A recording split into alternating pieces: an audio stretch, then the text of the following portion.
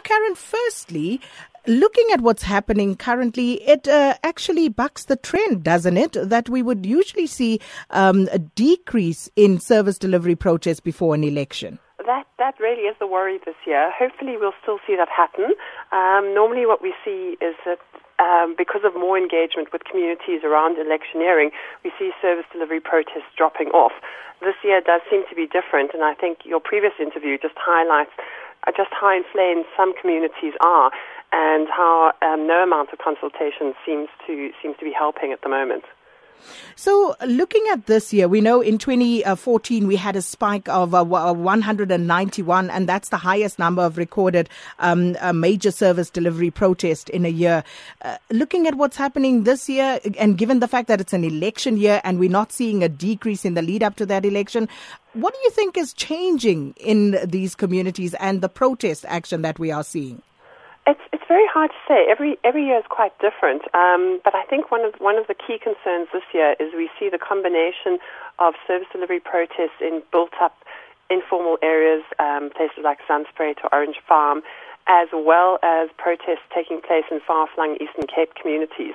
So there's sort of these two animals. The one sort of very urban, very concentrated, a lot of pressure in terms of living quarters, and then the other very underdeveloped rural areas, and we're seeing protests taking place in both of these areas at the same time across the country in most provinces.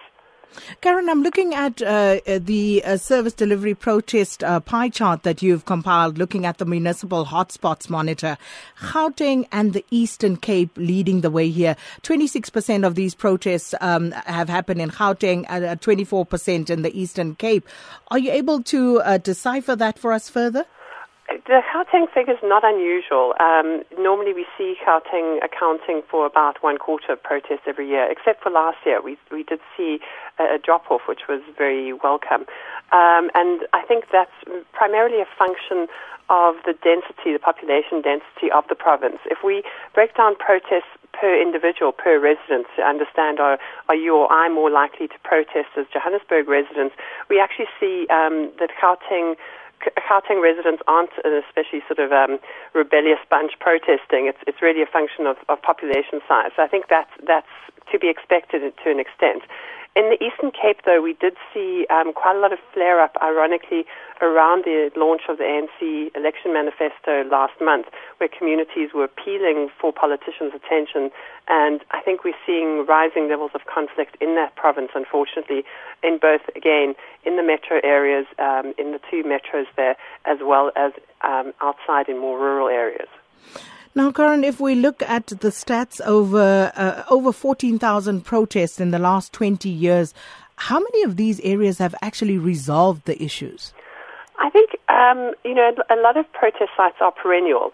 So we see, unfortunately, especially in our cities, we see development taking place. The problem is the pressure, it's a moving target, the pressure keeps on happening. So you may have a particular community that has housing delivered or has basic services delivered. The problem is that there'll often be a community that springs up next door that requires the same.